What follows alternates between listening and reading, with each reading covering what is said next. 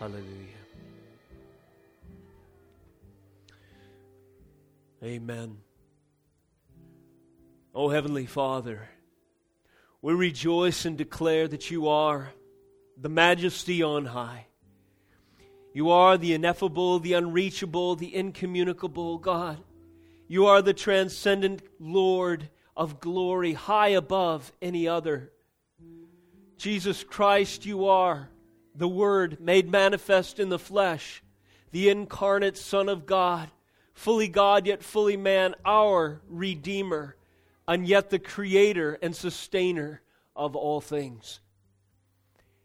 And your Holy Spirit guides, comforts, leads into all truth, sustains and communicates these truths, your word, to our heart. Blessed triune God, three in one, we worship you today. We thank you for these moments that we have that are given to us as a gracious gift of communion with each other because of Christ. Most of all, communion with you because of the reconciliation, the ministry of reconciliation of Jesus Christ our Lord, uniting God and man through His death on the cross. We revel in these truths, we take refuge in your mercy, and we cry out for revelation. We pray that your word would be written on the tables of our heart, that you would use the means of its proclamation to open the eyes of our understanding, that the truths therein contained would be transferred to the soul of those who are hungering and thirsting for righteousness because of the work of Jesus Christ manifest in their soul here today. Lord, you get all the glory, all the praise, all the honor. It's in your holy name we pray, Jesus. Amen.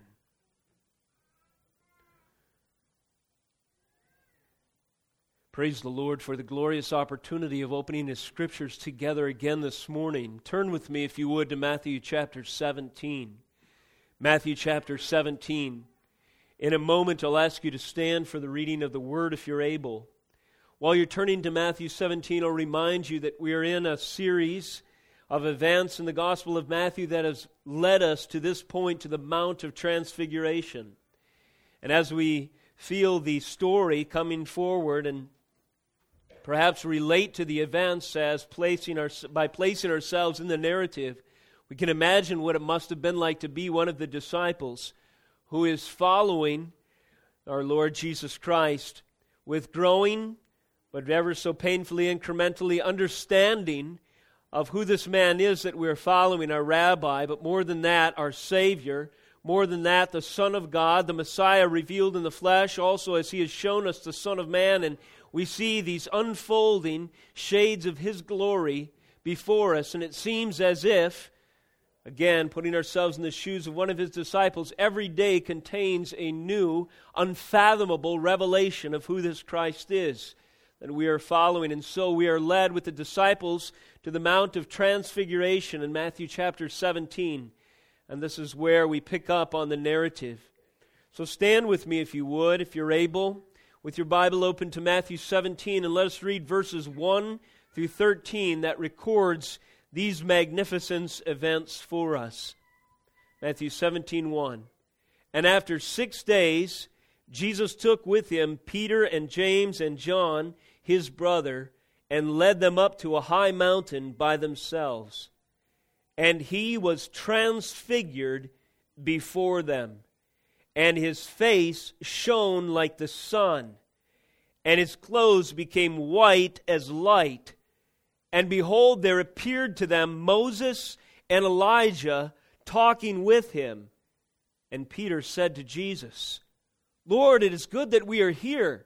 If you wish, I will make 3 tents here, one for you and one for Moses and one for Elijah. And he was still speaking when, behold, a bright cloud overshadowed them, and a voice from the cloud said, This is my beloved Son, with whom I am well pleased. Listen to Him. When the disciples heard this, they fell on their faces and were terrified. But Jesus came and touched them, saying, "Rise, and have no fear." And when they lifted up their eyes, they saw no one but Jesus only. And as they were coming down the mountain, verse 9, Jesus commanded them, "Tell no one the vision until the Son of Man is raised from the dead." And the disciples asked him, "Then why did the scribes say that first Elijah must come?" He answered, "Elijah does come, and will restore all things, and I tell you that Elijah has already come, and they did not recognize him, but did to him whatever they pleased. So also the Son of Man will certainly suffer at their hands." Then the disciples understood that he was speaking to them of John the Baptist.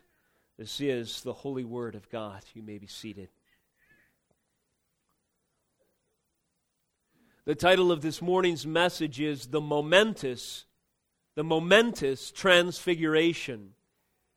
The adjective momentous there I use to try to denote the singularity of this moment, the powerful and symbolic imagery that is contained at this particular juncture, and the unfolding story of Jesus Christ as he's revealing himself in shades of glory to his disciples. And in this case, there's a select three that view this momentous, powerful, glorious, resplendent occasion. And this is an opportunity and privilege that very few living human beings ever will or ever have appreciated anywhere close to this level of revelation. This is a snapshot of glory behind the curtain of the finite into the glorious infinite realm of heaven, revealing to these three, Peter, James, and John, for a brief moment, the glory that Jesus Christ had in his divine nature before, in his humiliation, he took on flesh, the incarnate Son of God, and came to earth. And to see behind the curtain that otherwise stands between in our finite and our human nature in this sinful fallen realm, to see behind that curtain between this world and the next, where the glorious pictures unfold in the Bible of a new Jerusalem shining with symbolic imagery that it's hard for us to comprehend, but to be able to see that with our senses truly must have been the most amazing privilege, burning and etching upon the consciousness and memory of these three for the rest of their days, an impression of who they followed, Jesus Christ, such that they surely never would forget. If a picture was ever worth infinite words, surely the picture of Jesus Christ transfigured before these three would be one of those moments. A truly trans-historical point of magnificent revelation where God is revealed in the flesh and Jesus is shining in his glory from his face and his clothing, reaching the very senses of those who are with him gathered, Peter, James, and John. This would certainly be a snapshot of this moment in Christ's earthly ministry, would certainly bear the significance of something that would leave the disciples' mouth agape and them wondering if they had underestimated to infinite degree who Jesus Christ truly was. Truly, the significance of the Mount of Transfiguration in this event can only be understood in its fullest measure when we take the whole of Scripture into account. And even then, any post-canonical commentary of this event, no matter how long or how deep it would try to be, would only underestimate what is going on here. It seems this paramount scene of heavenly majesty was burned into the conscience of the author of Hebrews. Though the author of Hebrews presumably himself was not there at this particular moment, when we read the opening verses of this great book, which we've touched on recently in our Hebrews series, it's hard to imagine that he doesn't have this moment delivered to him in the apostolic record clearly in view. Hebrews 1:1. Long ago and at many times and in many ways God spoke to our fathers by the prophets. And so there is a prophet of prophets, if you will, accompanying Jesus Christ in this moment, namely Elijah, and also a representative of the law, Moses himself, there with him. But in these last days, verse 2 of Hebrews 1, he has spoken to us by his Son. So that would be Jesus Christ, surpassing and fulfilling what the other two men represented with him. And of the Christ he says, whom he appointed the heir of all things, through whom also he created the world. He, again Christ, is the radiance of the glory of God and the exact imprint of his nature, and he upholds the universe by the word of his power. After making purification for sins, he sat down at the right hand of the majesty on high, having become as much superior to angels as the name he has inherited is more excellent than theirs. A reminder, too, this morning of the opening, the prologue of the Gospel of John.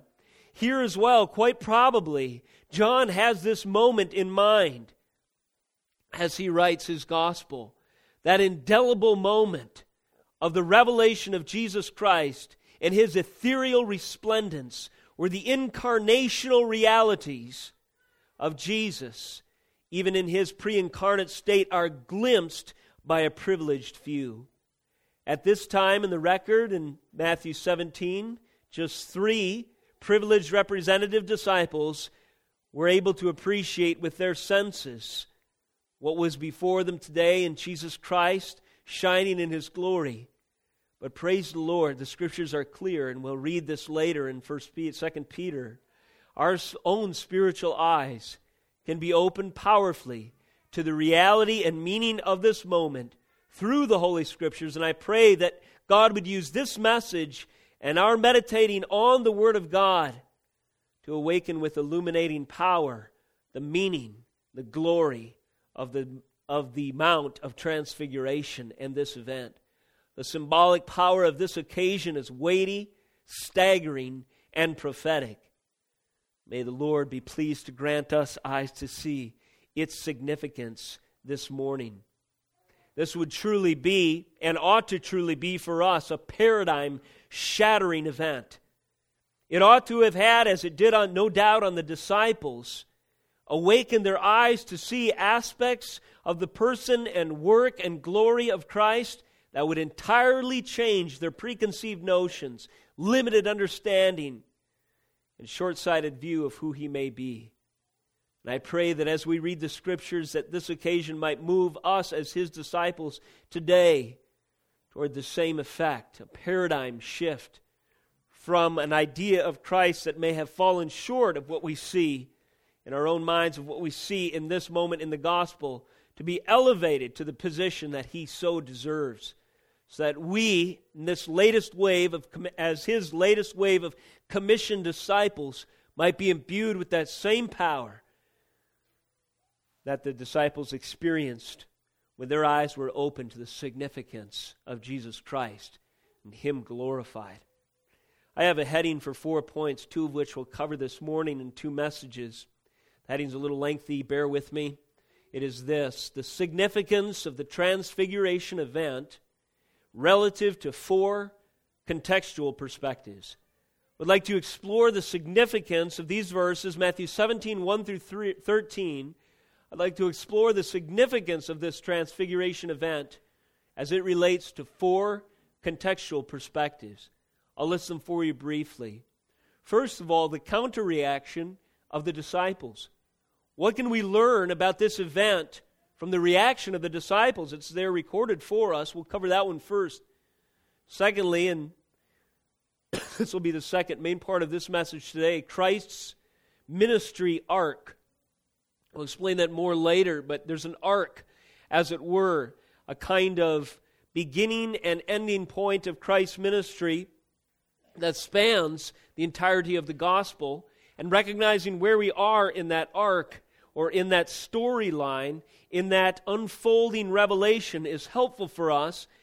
And we see some clues in and around the text here that will draw, I think, some significance of this Transfiguration event to our minds today. And then And our next message, when we return to Matthew 17, will cover also the covenantal implications, Old Covenant to New Covenant, in the transition of covenantal administrations. And then we'll finally close, Lord willing, with an exploration of the cosmic effects, the biggest possible truths, and the glorious revelation of the Godhead Himself, and the meaning that we can draw from this event as we see it unfold before our eyes in the pages of Matthew's Gospel. So first of all, this morning, significance of the Transfiguration event relative to the counter-reaction of the disciples. I should note, as we kind of unfold this message theme before you, that these ideas and this catalog of significance that I'm giving you today is in a progressive order. It starts with the more minimal things that are of little lesser importance, or important nonetheless, but they move to greater and greater truths. I want to make that clear just to let you know that as we move through this study, there will be something of an ascendancy, even as I imagine it was probably slowly dawning on the disciples with more clarity and meaning as they thought about this event and later wrote of this event and were moved later to write epistles and refer to this event of what indeed was going on here. Under the counter-reaction of the disciples, consider first of all a lesson: prescriptive versus impulsive worship. When I say prescriptive, I mean that the Bible gives us authoritatively, prescribes for us, gives us rules for worship. Now, there's other worship schemes and modes and reactions that we see sometimes in Scripture and oftentimes in our own life that are more just an impulsive reaction to what's going on before us or around us. And Peter was perhaps most famous for his impetuous nature and personality, and he impulsively blurts out something of a worshipful statement, but in his perhaps speaking too soon, we see that his words fall immeasurably short of the glory that this moment demands. And in verse 3 we read his reaction, and in the verses following, behold, there appeared to them Moses and Elijah talking with him. And then in verse 4, Peter said to Jesus, Lord, it is good that we are here. If you wish, I will make 3 tents here, one for you, and one for Moses, and one for Elijah. Impulsive worship. Peter blurts out the first thing that comes to his mind, it would seem. The first thing he thinks to say, knowing perhaps that this moment demands a response, is he wants to build tents, shelters. I'll make 3 of them, he says.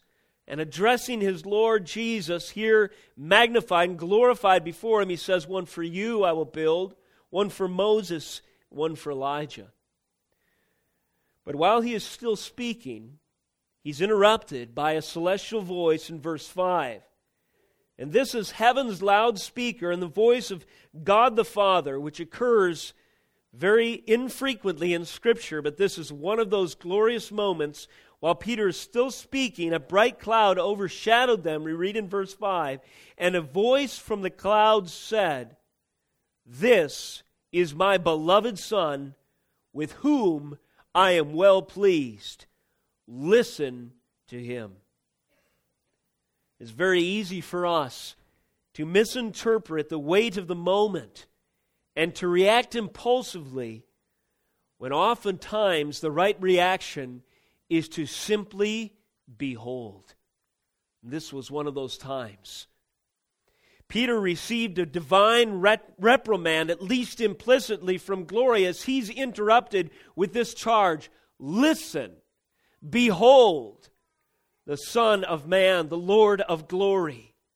This is my beloved Son, with whom I am well pleased. Surely any human effort in the moment to scrape together by the means around us a few sticks to cobble together a hut would be nothing and a reprehensible offering to make and a ridiculous endeavor to embark upon at this particular moment. Do not act at this moment in such a way. Simply sit back and receive. Be awed. Be amazed. Be stunned. Listen. Consider. Ponder. And behold. Peter's impulsive reaction quickly appears foolish. However, I would venture to say it was certainly sincere and a genuine response. But it was no doubt moved by impressions and by his experience and his personality. And thus it was not proportional to the glory that this moment deserves. The applications in Peter's response ought to hit fairly close to home, I trust, for us today. How often is our response to the testimony of the glory of the Lord based on our personality, our impressions, and our experience? It may be something that is genuine as far as it goes. It may be a sincere feeling. But sincerity and honesty, impressions and experience are not the worship that God ultimately deserves. Instead, it is something deeper and more profound than that. And rather than blurting out the first things that come to our mind or acting impetuously, oftentimes the Word of God would prescribe for us simply beholding and considering the unfathomable weight, at least to a little greater degree, of the glory of Scripture. This moment deserved a response far beyond anything that Peter was capable of doing or constructing. And I'm reminded of a prophecy of old that came in the form of a prayer all the way back to Solomon's day. There was a time when buildings were commissioned to be built by the covenant faithful as a point of contact with a place, a geographical, symbolic place of God's residing with His people, of His abiding and dwelling presence with His covenant people.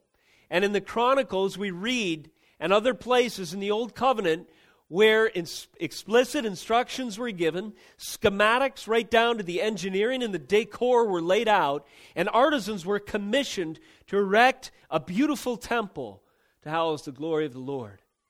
And so as I imagine, according to the contemporary standards, a peerless edifice arises in Judea, and this place is resplendent with the best that the craftsman can offer. The best materials, the purest gold, the finest silver. The most ingenious methods are employed, and cedars are shipped from afar. And all that technology and man's applied sciences and artistry can afford is put together to build this magnificent temple. And then comes the day of the great commissioning. And Solomon says, this is, in as many words, futile and insufficient. Anything that is constructed by the mere hand of man is not a sufficient abode for the dwelling of Almighty God. Solomon, in all his glory and wisdom, with this building that represented the best that humanity could collectively offer the Lord in construction, in worship, and praise, he knew felt immeasurably short of the glory that God deserves. If the Lord would be pleased to dwell in that temple made with mere hands, it would be because of His grace, not because of their effort. And that message is replete throughout Scripture. And it is a message today that we need to be reminded of with regularity. If the Lord is pleased to dwell in the tabernacle and in the temple of your own soul, it is not because of your effort, but because of His grace and His loving kindness alone. And the glory and the praise that is proportional to realizing the power of this event, the indwelling of the Holy Spirit of God, indeed as the Word continues to use the language of transfiguring to represent, that is, when we are in Christ and are being sanctified, we ourselves are being changed in form. That's how he describes this event here. That is, transfigured. Not only is this a glorious moment where the glory of Christ is being shown forth from His visage to those who are viewing Him and His pre-incarnate resplendent glory, but the Bible goes on to say that we, because of the indwelling of the Holy Spirit, are being transfigured ourselves, changed in form into His image. And so when we consider these glorious truths, what is the worship? What is the proportional glory that these thoughts and these meditations demand? Well, certainly nothing that we in our own strength and effort can do. Only a testimony of His glory, His power, and His doing. Only a listening, a beholding, a meditating on, and dwelling in deep contemplative thought at times, and then bringing to Him expressions of praise, using the Word of God to give us words to offer to Him, is worship worthy of considering such high and holy ideas. Peter's idea of worship here also had an implicit error there. He was willing to build and wanted to build these three huts, as it were, as if all three individuals were on equal plane. No doubt venerated and rightly so to at least some degree in the culture of the Hebrews, was the office that Moses represented. The miracles of both of them, Moses and Elijah, the prophetic word of Elijah, and these were two heroes of the faith.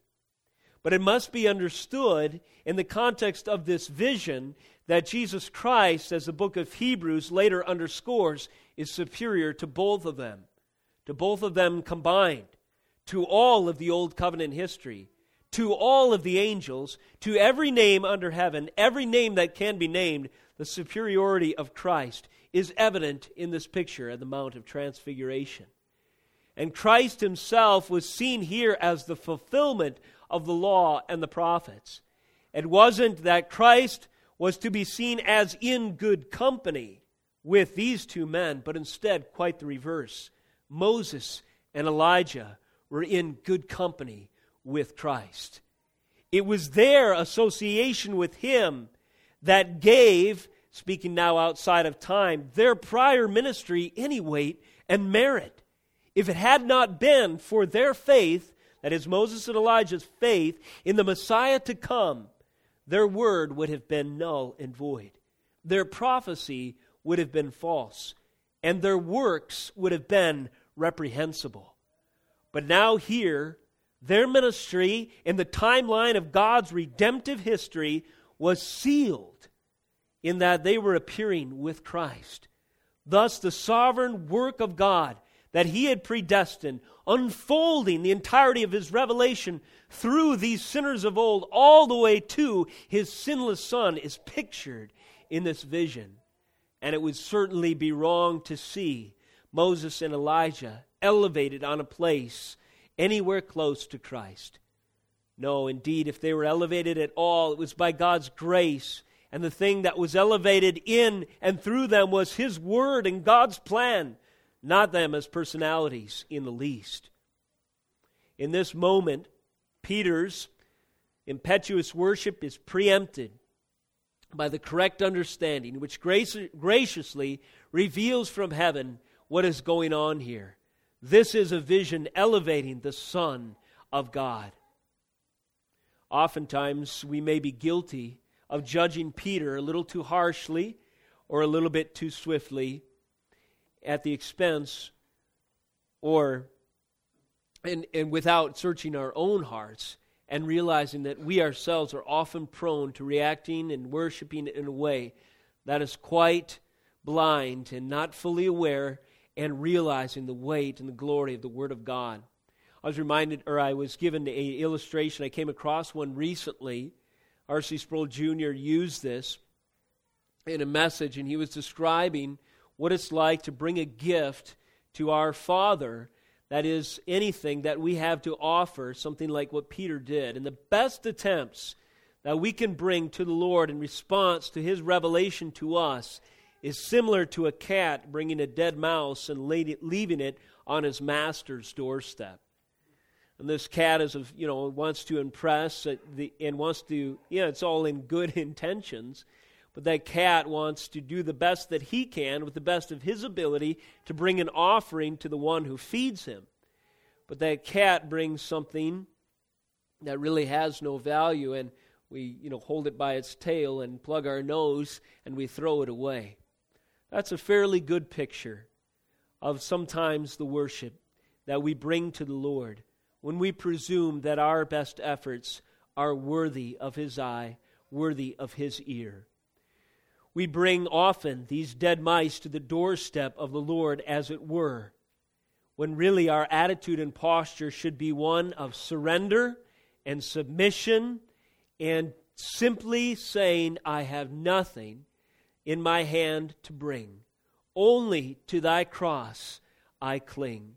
It's amazing grace, how sweet the sound of the grace that saved a wretch like me. The best expressions of our own worship are those that are informed by the Word of God, not our reactionary impulses. Let us consider this lesson as we consider the reaction of the disciples to the revelation of Christ in His glory at the Mount of Transfiguration. Secondly, under counter-reaction of the disciples, let's consider a gospel-shaped experience that we see unfolding as the weight of this event is being thrust upon the consciousness of these three men, Peter, James, and John. Verse 4, again reading, and Peter said to Jesus, Lord, it is good that we are here. If you wish, I will make 3 tents here, one for you, one for Moses, one for Elijah. While he was still speaking when, behold, a bright cloud overshadowed them, and a voice from the cloud said, This is my beloved Son, with whom I am well pleased. Listen to him. Notice verse 6, the continued reaction of the disciples. When the disciples heard this, they fell on their faces and were terrified. But Jesus came and touched them, saying, Rise and have no fear. And when they lifted up their eyes, they saw no one but Jesus only. Again, verses 6 through 8. When the disciples heard this, they fell on their faces and were terrified. But Jesus came and touched them, saying, Rise and have no fear. And when they lifted up their eyes, they saw no one but Jesus only. There's a gospel-shaped experience and reaction that we see here in the progression. First of all, as we've read, there's some presumption, there's some misunderstanding and some short-sightedness that we see pictured in Peter's impetuous reaction. His impulse is one of presumption. He's presumed something. He's made an error. He's misjudged the situation, and he's done so by a different standard, his own experience, presumably, than the Word of God. Yet there is grace even for Peter and the rest of the disciples. And the grace first appears in proclamation. In spite of Peter's presumptuous response, a voice from heaven declares to the onlookers, This is my beloved Son, with whom I am well pleased. Listen to him. In our sin, in our fallen state, in the blindness of our humanity, which is our given default nature, our sinful nature, born sinners, dead in our transgressions, every single one of us comes to Christ with presumptuously. Indeed, worse than that, absolutely sin-laden. Yet there is a grace in the proclamation of the gospel when it touches the ear of a hell-bent sinner. And this proclamation comes in the authoritative declaration that Jesus Christ is Lord. He is King of Kings and Messiah. He is judge, ruler, and creator of all the universe, and He is the reconciliation, the offering, the propitiation, the sacrifice for man's sin. And so the sinner's ears are graced with the proclamation of the gospel, and it comes as an authoritative declaration of Jesus Christ as Lord of glory, Lord of righteousness, and Lord of salvation. Listen to Him is the charge from heaven that fills the ears of Peter, James, and John like so much deafening celestial thunder. And so it is with the gospel proclamation yet today. It may come from a feeble and frail voice, but if it is the word of God echoed, it doesn't matter the intonation. That word carries weight. Jesus is Lord. There will come a day of reckoning. It is appointed unto man once to die, and after that the judgment. Remember that this proclamation follows on the heels of a declaration from Christ Himself in 1627 when He said, "For the Son of Man is going to come with His angels in the glory of His Father, and then He will repay each person according to what he has done." This Christ, it is proclaimed, this beloved Son of God, is the one who is not only Lord over salvation and evidences this incredible love of God in the sacrifice of Himself on the cross, but He is also the one that holds within His grasp the right of retributive justice, paying the sinner back exactly what he deserves in his unrepentant state, sending him straight to hell for his offense and violence against the Holy Lord of glory. And so this is the substance and the connotation and the weight of this proclamation authoritatively delivered from God Almighty. Later in another week, when we're covering this passage again, we'll draw out the parallels to the authoritative proclamation of God's law on Sinai, where a cloud and a declaration of thunder and trumpet blast filled the ears of God's people then looking on. And there we have an idea of the covenantal weight of this exchange. There is indeed a gospel shape here to this response. As I've mentioned, there is first this state of kind of lostness that the disciples are in. And secondly, there's a proclamation of who is shining before them this day. And then thirdly, there's the initial response of terror. The disciples heard this, it says in verse 6, they fell on their faces and were terrified. Now I declare to you, I submit to you this morning, that when the gospel is preached in its Holy Spirit governed scriptural clarity, the initial response, when the heart is softened, is indeed terror. The sinner, as he realizes the weight of his offense against the holy God who holds retributive judgment in His hand, retributive right to pay unto him the punishment that his sin so deserves, his initial response is indeed terror. Men and brethren, what must I do to be saved? What must we do to be saved? There's a pricking of the heart, and there's a touching to the very core of the being, the weight of the consequences and circumstances that we find ourselves in when it is shown to us very clearly, emphatically, and undeniably that we have offended the Lord of glory. Thus we move from presumption to a proclamation of truth, and then the terrifying realization of what that means. But then notice the grace of Christ in verse 7. But Jesus came and touched them, saying, "Rise and have no fear." And here we see it is the touch of the Messiah, of the incarnate Lord, that alleviates their fear and renders them in good standing with Himself. Christ at this point, as we see in the context here and all of Scripture, would have every right, and justly so, to condemn Peter to hell forever for his repeated, impetuous behavior and the other disciples, as much as they were all sinners and did not deserve to stand in the presence of the Lord of glory. And indeed it's clearly communicated in other portions of Scripture that no man will stand in the ultimate revealed presence of God as a sinner and live. No flesh, indeed, can bear the presence of God's glory. But because of Christ and His power to redeem and to reconcile and to justify, we see a gospel picture here when He touches them, saying, "Rise and have no fear." Here we see a metaphor of regeneration, the touch of Christ and His resurrection power that wipes away the fear of judgment and renders us in good standing with Him when we are given a new nature, clothed in His robes of righteousness.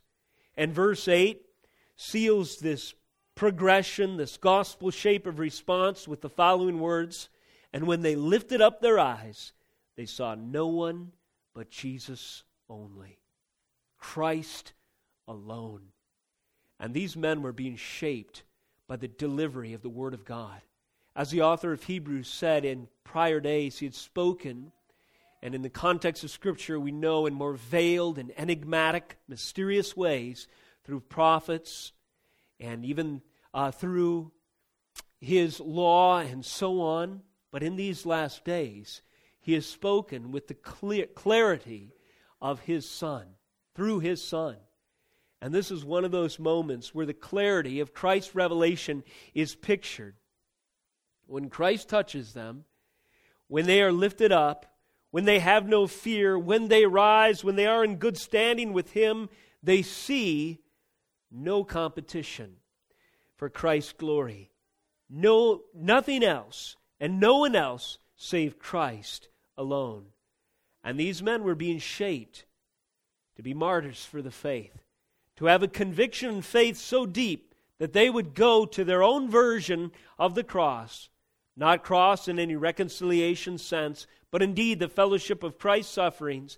As He has already said, from that time on, Jesus began to show the disciples that He would go to the cross. And then He said, "If anyone would come after me, let him deny himself and take up his cross and follow me."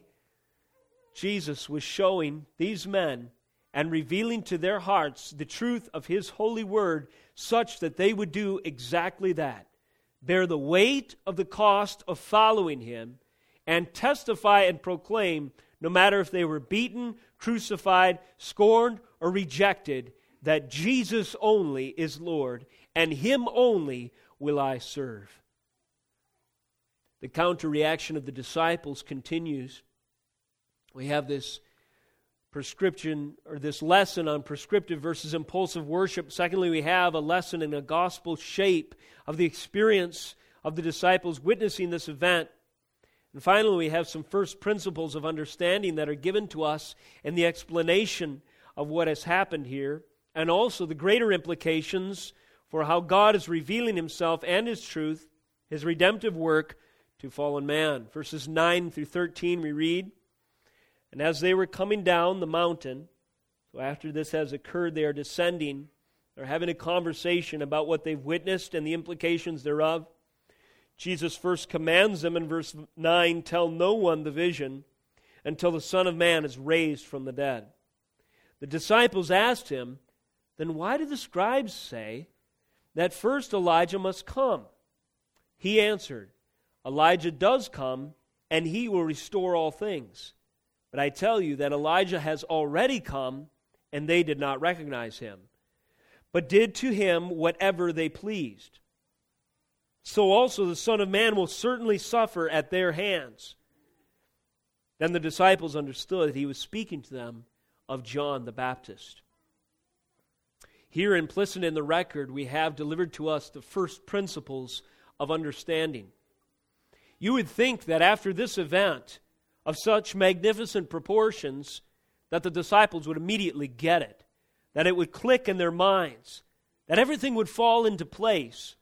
Oh, this glorious Jesus, He is the Savior, He is the Messiah.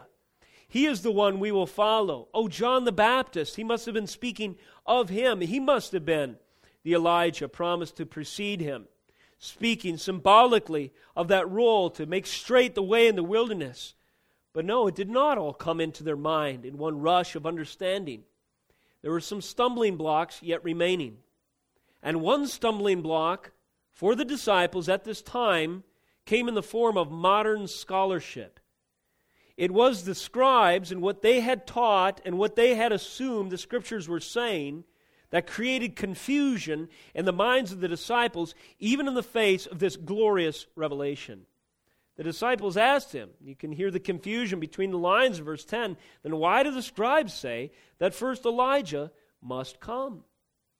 Well, your scribes are not the authority of the Word of God. And though they have the Word at their fingertips, that does not guarantee that they understand the weight, the beauty, the power, the connections, the clarity, the theme therein contained. And it is the same today. We must first, I'm working on a blog right now, and this phrase is in my mind. It came to me recently. When we come to the Word of God, if this is the Word of God, we must first submit to it before we can understand it. If this is the Word of God, submission to its authority here represented is prerequisite for understanding. This was the issue with the Pharisees, the Sadducees, the scribes. The religious elite of that day, it wasn't for lack of intellect that they didn't understand. In fact, they were graced with probably more than most of the average men around them. It was, in fact, an authority issue. They presumed to be an authority over the Scriptures. They were the ones who told everyone what the law meant according to their standards of learning, education, intellectual accolade and aptitude, and so on. But the scribes didn't always get it right. And indeed, in this case, they got it wrong. They were misleading the people as to what to expect in the fulfillment of Old Covenant prophecy, who was Elijah and who was Christ. I would just issue by way of warning to you today that we ourselves are not immune to this kind of error. I've been listening a lot these days to just a lot of the internet scuttlebutt, if you will, on modern scholarship and things that are being, bantered around back and forth. And you can find any number of crazy and loopy conclusions that people come to and write books about and doctrinal theses center around. But I'll tell you how to discern between them, and this is not my advice, it's simply that of Scripture. Pay close attention to what is the standard of authority. The voices that we listen to and interact with, whether it be on television, Christian radio, or in the books that are on our shelves, the voices that we interact with communicate to us a certain humility that they have submitted to the authority of the Word of God as a prerequisite for understanding. Or do they create for themselves and others stumbling blocks of understanding? The first principles of our knowledge of gospel truth is that first we must say that Jesus Christ is Lord and His Word is sufficient. And it was in the disciples here, in their experience, the sufficiency of the Word of Christ that was, in the Latin, the principium condescendi. That was the first principles of understanding. There are some prerequisites in place here, and it is the Word of Christ that leads the disciples to realize what is going on before them. Their mere experience was not enough, and certainly the teaching of the culture around them would often lead them and others astray. But paying attention to the Word of Christ revealed to their hearts the meaning of what was taking place. And you see it dawning on them in verse 13. Then the disciples understood that He was speaking to them of John the Baptist. And at the word of Christ, it clicked. It fell into place. The Word of God indeed is sufficient. Secondly, this morning, again, the heading, the significance of this transfiguration event relative to four contextual perspectives. Now, relative to the context of the reaction of the disciples, we've perhaps touched on three principles that we can learn or that add to the significance of this exchange. But secondly, and more importantly, I want to touch on Christ's ministry arc this morning. As Christ begins to unfold to the people in the form of proposition and in the form of offering His own life as a sacrifice for many, there is quite a long arc of His sermon, if you will, that spans the text. And this is a concept I think is helpful to understand what does the gospel look like in the Gospels versus a sermon that might be preached in the book of Acts. In the book of Acts, you'll read, as the disciples go forth and bring the good news, they will include in one relatively short talk the full and final and complete work of Christ. But this arc of revelation is more gradual in the Gospels. I'll remind you in the previous chapter, verse 21, that there's a shift in Christ's proclamation, and he says, from that time, or the author records, from that time, Jesus began to show his disciples that he must go to Jerusalem and suffer many things from the elders and chief priests and scribes and be killed, and on the third day be raised. Now this is a new thought, and such a surprising one to the disciples, that again, Peter in his impetuous nature, first thing he does is pull Christ aside and rebuke him. They could not imagine, the disciples here, a Messiah that had power over death. They could conceive of a Messiah that had power over governments, power over Rome, but not power over the grave. Who does this man? That's not something that is even comprehensible in their understanding. Jesus is continuing to emphasize in prophetic foresight what he will do in the coming days. He says in verse 9 in the next chapter, tell no one the vision until the Son of Man is raised from the dead. Again, he has prophesied his death, and again here, his resurrection. It says later, so the Son of Man will certainly suffer at their hands in verse 12. Jesus is prophesying that just as John the Baptist suffered, you remember he was beheaded at the hands of the authorities, namely Herod, Christ himself will suffer at the hands of the authorities. And it's starting to dawn on them, at least at this moment, that he's speaking of John the Baptist, but the disciples still don't get it. In verse 22, same chapter, as they were gathered in Galilee, Jesus said to them, the Son of Man is about to be delivered into the hands of men. Verse 23, and they will kill him, and he will be raised on the third day. And they were greatly distressed. As if they hadn't heard the final phrase of his prophecy, he will be raised on the third day. We see in the arc of Christ's ministry, in these moments where the Mount of Transfiguration is sandwiched between this prophecy of Christ's passion by his own mouth, that Calvary is predestined. We see that these events that are unfolding are superintended, foreordained, and predetermined. Now the disciples will realize this after the Holy Spirit draws to their full attention the weight of the gospel. They will later pray prayers like Acts chapter 4, I believe, where they say and they confess that you had gathered everyone you anointed, including the authorities, to crucify Christ and so on, according to what God had predestined to take place. But here, at this particular point, that thought was utterly foreign to the disciples. But if they later, upon the events and unfolding of Jesus' passion, would only remember this time, they could be encouraged and exhorted that this was something that was unfolding according to the Father's perfect plan, and there was no need ultimately to be distressed and to be discouraged, because God was doing something here that would outsmart the enemy at every turn and even use his Son's death against Satan himself to ultimately defeat the kingdom of darkness. At the moment of transfiguration, when we behold with the disciples in verse 3 that there appeared to them Moses and Elijah talking with him, and Peter said to Jesus and so on, that one detail of two men who were long dead appearing alongside Christ is visible evidence of the resurrecting power of Almighty God. Right here in the Transfiguration event, not only is it sandwiched between prophecies that Christ says, I will be raised up, but he demonstrates his own and the Godhead's own resurrecting power in the appearance of these two men alongside him who have been dead for some thousands of years. Calvary is predestined, and it is obviously so in this record. And the emphasis of the events that are unfolding before us in this gospel record is so clear when we consider the significance of the Mount of Transfiguration.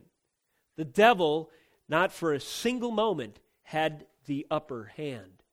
There was no sovereignty held within the authoritative grasp of a Herod or a Pilate or a Roman soldier that would nail that incarnate hand to the cross. None. Again, I say none. It was only God and His delegated plan, in His predestined plan, that caused these events, ultimately speaking, to unfold according to His every prophecy and every perfect dictated detail from before time had even began. And this is more obvious as we consider the significance of this moment, the moment of transfiguration. In the book of John, the Gospel, chapter 2, verses 18 through 22, there is a very interesting prophecy that emphasizes with even greater strength the truth of these claims. I'll read it for you briefly. Again, John 2:18. So the Jews said to him, "What sign do you show us for doing these things?" Jesus, you see, had just cleansed the temple, had overturned the order of the day, and he had basically thrown into utter chaos those who claimed a right to govern the temple worship and so on. And thus he himself showed himself to be authoritative over such things. And people are saying, "Who do you think you are?" And he answers this way, verse 19. Jesus answered them, "Destroy this temple, and in 3 days I will raise it up." The Jews then said, "It has taken 46 years to build this temple, and you will raise it up in 3 days?" Verse 21, but he was speaking about the temple of his body. When therefore he was raised from the dead, his disciples remembered that he had said this, and they believed the Scripture and the word that Jesus had spoken.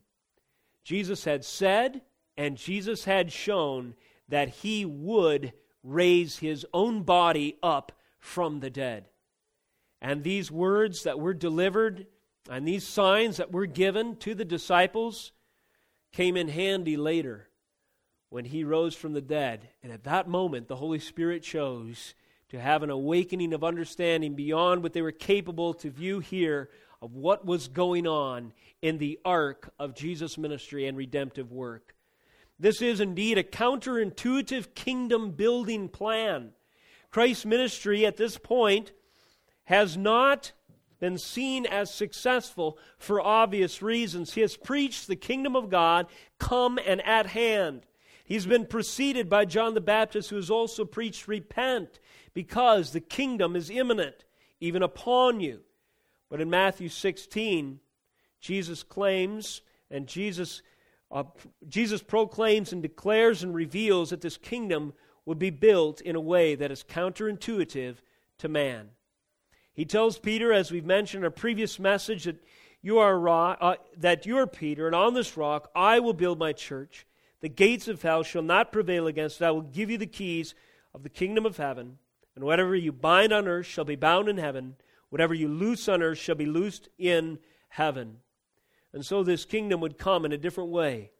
It would be built through His church. And it would be built not as a top-down structure that unseats powers and authorities through a political coup and through the marching armies and political parties and elections and the like.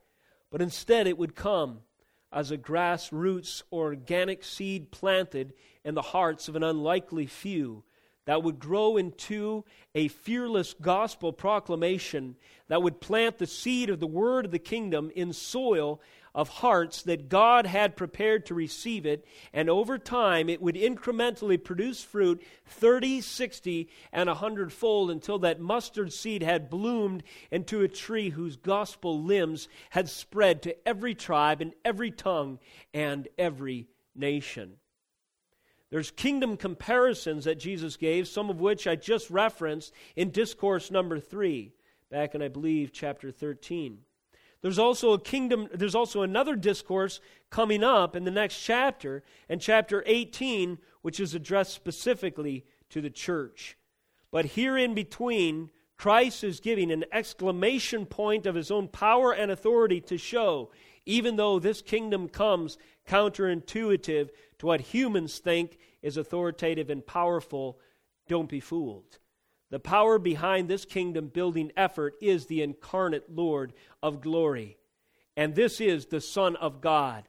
And everyone must listen to him or else. In Matthew 4, verses 8 through 11, there is the record of the testimony of Christ, and there's another mountain moment, if you will, here. In verse 8, again the devil took him, that is Christ, to a very high mountain and showed him all the kingdoms of the world and their glory. And he said to him, all these I will give you if you will fall down and worship me. Jesus said to him, begone, Satan, for it is written, you shall worship the Lord your God, and him only shall you serve. And the devil left him. At this moment in the record, in Matthew chapter 4, the devil tempted Jesus as if true kingdoms are established through humanistic or satanic agency, through the external, through the means and ways of man, as their primary effective tool and as their impressive testimony. This was not the way the kingdom of God would be built. And on this moment, the true moment of glory, Christ ascends the moment, and at this point he is not accompanied by Satan, who whispers the counterfeit in his ear, but now he is accompanied by a voice that trumpets from the heavens, this is my beloved Son, with whom I am well pleased. Listen to him. This is the true ascent up the mount of kingdom authority. And in context here, Christ is declaring how his kingdom will be built. And it will not be built by man's means and satanic ways and those kinds of syncretistic efforts, but instead it would be built in God's time, God's way, through his Son, his word, and his people. Finally, the significance of the Mount of Transfiguration we can consider by way of commission credentials. Jesus Christ would commission these disciples with others to bring the message of the kingdom at the close of this gospel in Matthew to the nations, to testify with authority that Jesus Christ is Lord, and to make disciples of all peoples for the glory of God. In 2 Peter 1, 16 through 18, Peter, with apostolic credentials, recalls this very event, and with this section of Scripture I'll close. I'd like to turn you there. In 2 Peter chapter 1, the apostle recalls this moment, now with Spirit-led clarity, that had been revealed to him and his two cohorts on that mountain. Jean read this. I'd like to read it again. For we did not follow cleverly devised myths, verse 16, when we made known to you the power and coming of our Lord Jesus Christ. But we were eyewitnesses of his majesty. For when he received honor and glory from God the Father, and the voice was borne to him by the majestic glory, this is my beloved Son, with whom I am well pleased. We ourselves heard this very voice borne from heaven, for we were with him on the holy mountain. Verse 19. And we have something more sure, the prophetic word, to which you will do well to pay attention, as to a lamp shining in a dark place, until the day dawns and the morning star rises in your hearts. Lest our impulse, our response, be as presumptuous as Peter's, and upon hearing and meditating again on the Mount of Transfiguration, we are guilty of believing that to appreciate its power you had to be there. Peter sets the record straight. The Mount of Transfiguration is used as an illustration in Peter's epistle here to correct a reaction that it must not be as powerful or as real because I didn't experience the revelation of Christ with my own eyes or my own physical hearing when he walked this earth. Peter corrects this reaction and he uses his experience on the Mount of Transfiguration as an illustration of a superior means of grace. I took some time and the most glorious rhetoric from the shallow pool of my own creative understanding to try to illustrate to you the impressive glory and moment it must have been when those disciples saw Jesus revealed in his pre-incarnate glory. And I do wish, and I'm sure you could share this sentiment, I do wish I had been there. But this is the incredible message of Peter's epistle. There is a superior means of grace for us than visibly seeing Christ at the Mount of Transfiguration for ourselves. And he declares it to be the Word of God, sovereignly preserved, active, powerful, with no shelf life, that cuts like a two-edged sword, as the author of Hebrews records, right to the heart of the individual, and is powerful to accomplish the ends wherein God has sent it forth. It never returns void and is our key to gospel glory. We ourselves heard this very voice born from heaven. Again, verse 18, Peter says, for we were with him on the holy mountain. But listen closely, verse 19.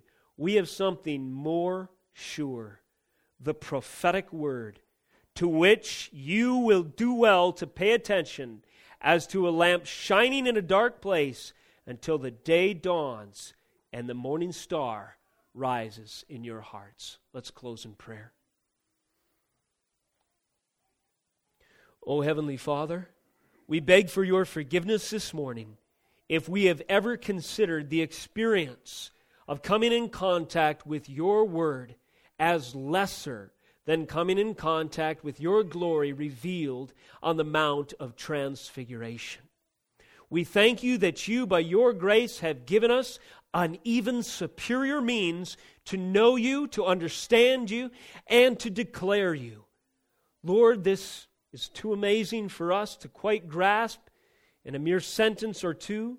So I pray, Lord, that the weight of this message that is delivered by your apostles to our ears this morning by the Holy Spirit, if I've articulated it correctly, I pray that it would do its work on the inside of us, reminding us that we have every reason to worship, to praise, to stand in faith and confidence, to unabashedly proclaim that Jesus is Lord, to the glory of the Father, Lord over every other name that is named, in heaven or on earth below.